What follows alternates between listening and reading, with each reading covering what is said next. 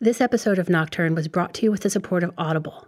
Audible has a huge selection of audiobooks, original shows, news, comedy, and more. You can listen while you're on the train, taking a walk, or when you're up in the middle of the night, wide awake, with no hope of falling back asleep. Check out The Night Circus by Erin Morgenstern, in which a mysterious circus appears out of nowhere with no warning. The thing is, it only appears at night. There's magic, greed, love, and best of all, Jim Dale narrating the story in his lovely British accent. Download this or another title. Audible is offering Nocturne listeners a free audiobook with a free 30-day trial. Just go to audible.com/nocturne, browse their huge selection, download a title free, and start listening. Again, that's audible.com/nocturne.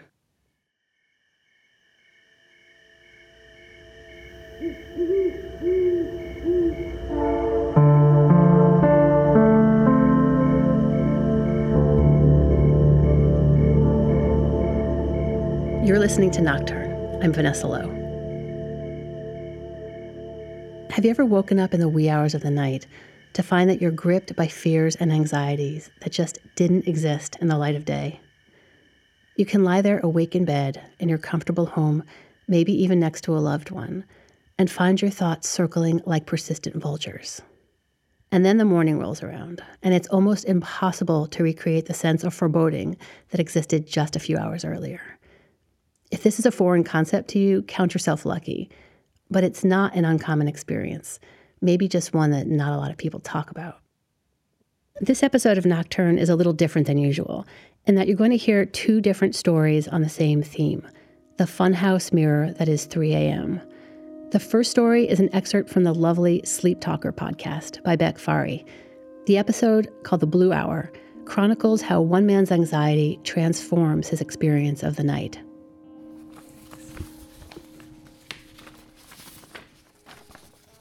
Hi, I'm Mike Day. I'm a writer from Brisbane. And what are we looking at? This is a story that was published by Alien Shizine called Tears for Fears of the Dark.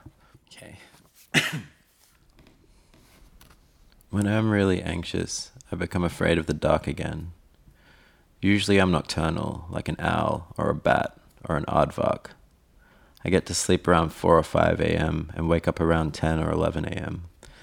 And this is exactly how I like it most of the time. I like being up in the early morning when everything is quiet and still. In high school, I had this friend who used to call it the blue hour, the time of morning before the sun rises and the sky starts to light up, but the birds aren't out yet. I walk outside and all I can hear is the wind and the hum of distant cars, and I feel peaceful.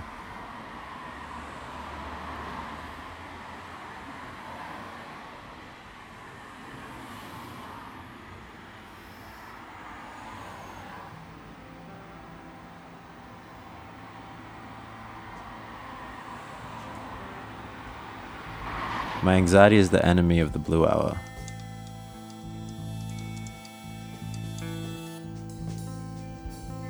Tonight I spent some time imagining what it would be like to be sucked out of a plane, like in a movie, just flung out into the sky. I watch a video of a GoPro attached to a weather balloon falling from the edge of space, imagining that I am the GoPro. I imagine my body hitting the ground, even though I have already died from fear or shock or lack of oxygen. I close my laptop, but then watch the video again on my phone. Then for some reason, I search through the tagged photos on Facebook of someone who I haven't talked to in about 4 years. The not talking was a decision, but now it seems stupid. I think about talking to them again, but then I remember how once I saw them in a bar wearing a ball gown and how I avoided eye contact. I play this scene over in my head at least 30 or so times, trying to remember if they caught me looking. I put my phone away remembering that I read somewhere, nope, or someone told me, plausible, or I saw in a movie, likely, that you shouldn't use electronic devices before bed. And then I lie in bed with my eyes fixed on the door because I can't stop imagining Christian Bale from American Psycho standing right behind it. You like Huey Lewis on the news? In '87, Huey released this, 4, their most accomplished album. I think their undisputed masterpiece is Hip to Be Square. The song's so catchy, most people probably don't listen to the lyrics, but they should, because it's not just about the pleasures of conformity and the importance of trends, it's also a personal statement about the band itself. Hey, Paul! Also, my mouth is now very dry, and I can't sleep without a glass of water, so I decide to get up, using the light on my phone to protect me. I open the door quickly so that maybe I can startle Christian Bale, but it turns out he definitely isn't behind the door, although he could be hiding. I move through the house like a member of a SWAT team, checking all the corners, securing the perimeter.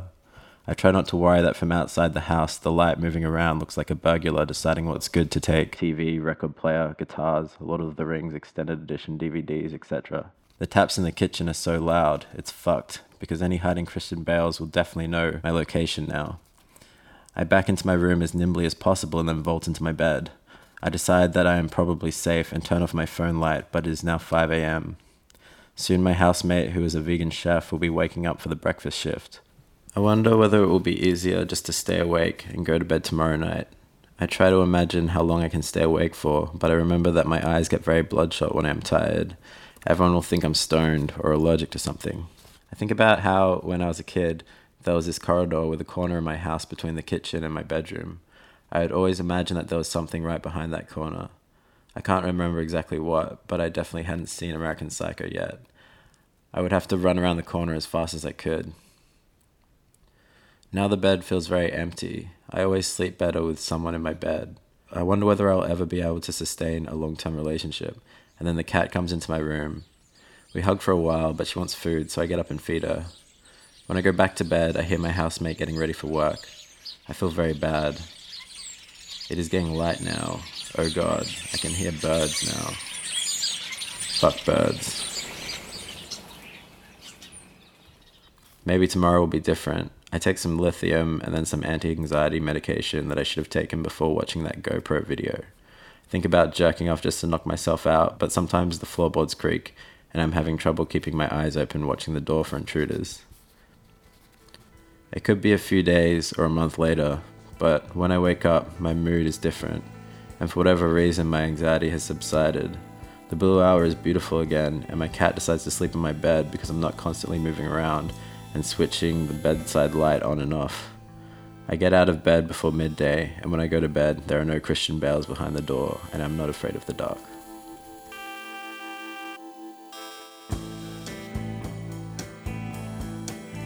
That was an excerpt from the Sleep Talker podcast by Beck Fari.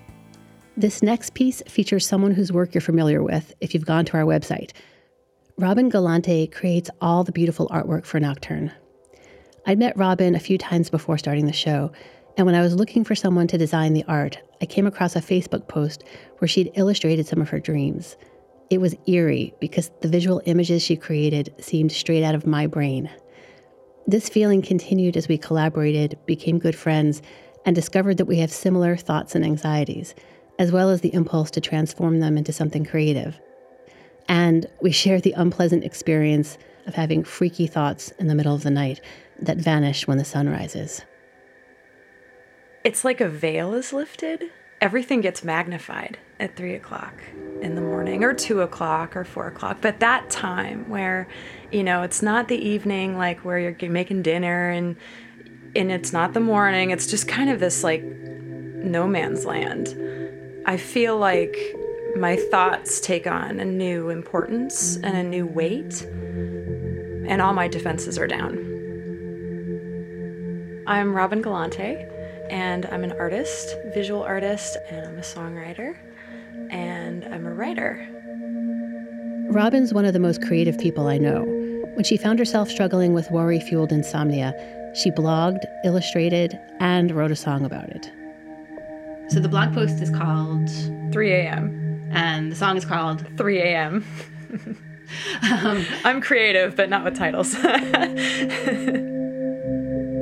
It was kind of one of those nights where I got up probably to get a glass of water or whatever, and went back to bed and just started thinking and overthinking and analyzing and kind of keeping myself up at night. And I thought this would be an interesting thing to write about.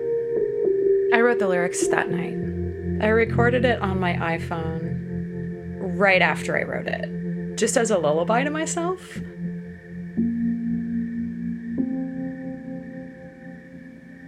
At night, the sounds are magnified. When you try to find your pulse, and it's kind of hard to find. Well, at nighttime, I feel like I am a pulse. Like my whole body is this big beating heart in the bed, and I can hear it in my ears, and I can feel it in my feet and in my hands, and it's really loud all of a sudden. And, you know, I can feel like my body as this really fragile thing.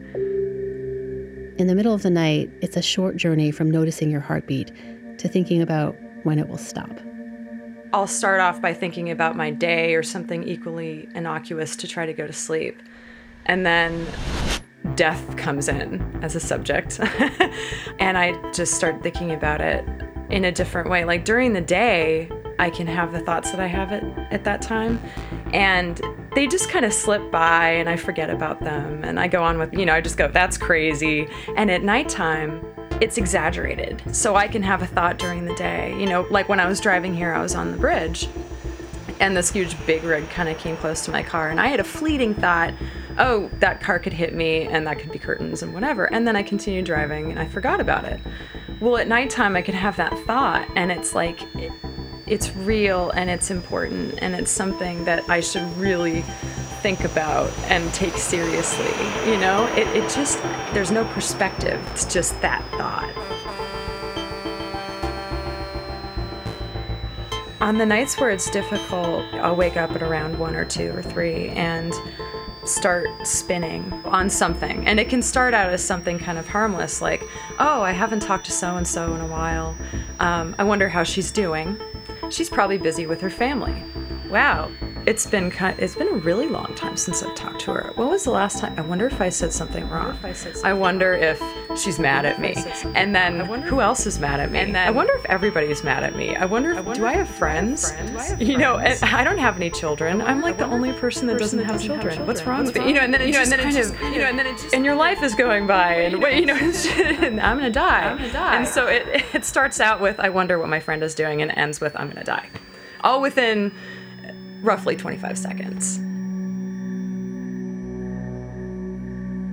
I went through a period of pretty intense anxiety after my mom passed away a couple of years ago. I usually hadn't thought about death before she passed, and then now I have proof. I have evidence that it actually happens. You could die right now. Your heart could just stop beating right now. And while during the day, I'm like, nah, that's really unlikely. At nighttime, it can happen. I'll think, have I done everything that I want to do? And have I accomplished the things that I've set out to accomplish? What are those things? Those middle of the night thoughts can take on a palpable aura of menace. They feel real and dangerous, and they go around in an endless loop. And inexplicably, they lose all their power when the sun comes up. You can call up the same thoughts at 7 a.m., and they're harmless. Why this happens is a frustrating and exhausting mystery. I just feel more vulnerable at that time of night. I really don't have an explanation for it. It's like a visceral feeling. I don't know how to explain it. And there's this feeling like I'm utterly and absolutely alone. And not just in my bed, I'm not, but in the world and in my life. I'm going through my life alone, and we all are. And that hits me at night. And I don't think that's untrue. I think it's true, and I think it's profound. And during the day, when I have that thought, I think that's kind of an interesting, beautiful kind of thought. And at night, it's terrifying. Why? Why is the difference? I know. Like right now, talking about it, I'm like, wow, that's really deep, man, And I can sort of laugh about it, and I can see the whole kind of picture. But at night, it's just this little feeling like I'm curled up and I'm like an infant, it's just a really, really vulnerable feeling.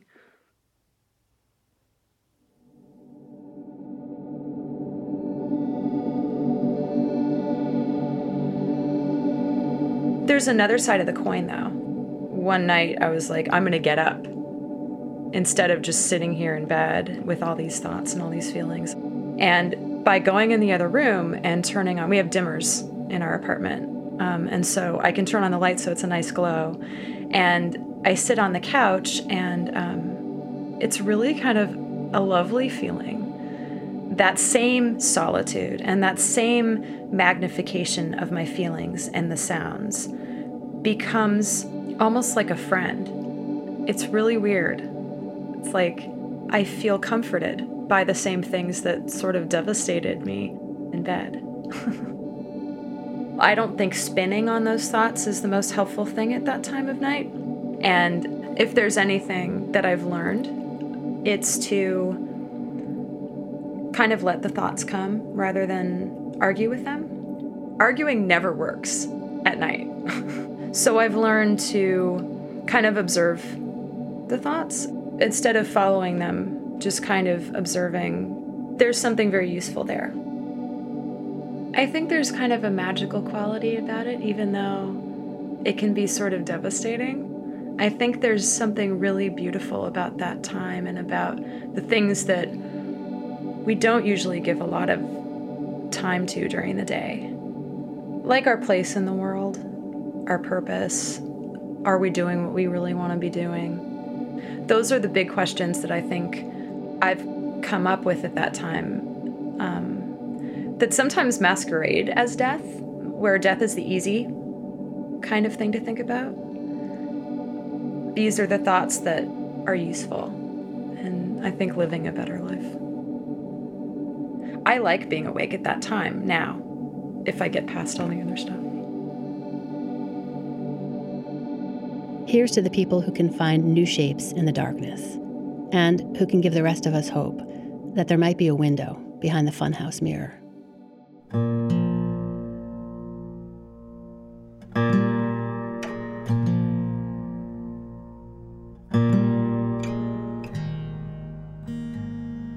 You've been listening to Nocturne. I'm Vanessa Lowe.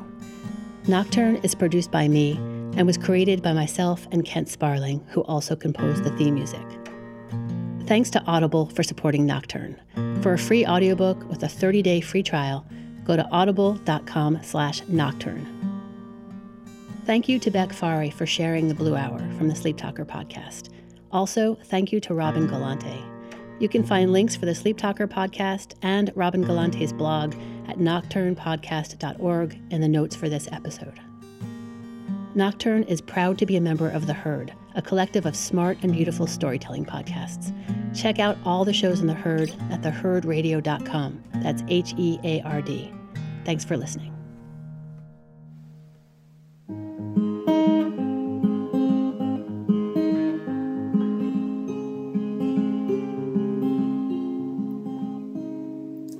I've been on the lookout, waiting for the other shoe to fall. Every sound cuts through where once I couldn't hear them at all. The clock and the faucet conspire to keep me awake and remind me that time is not on my side. I've learned the hard way. I know I'll be alright when morning shines its light. I know this with my mind, but my heart won't comply. At 3 a.m.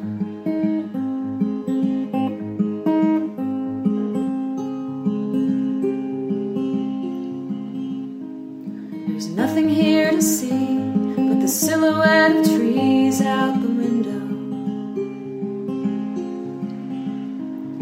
and all the things I should have said, making monsters out of shadows. And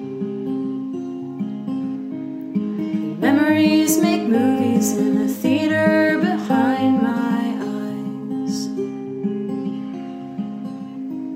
Rewind every scene, slow down the speed and rewrite all the lines. I know I'll be alright when morning shines.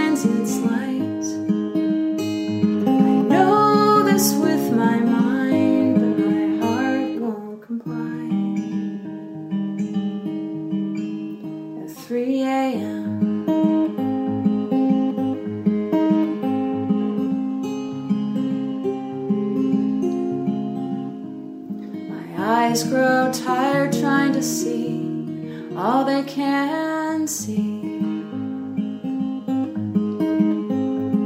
Watching the moon and the stars fade to blue, my thoughts turn to dreams. Finally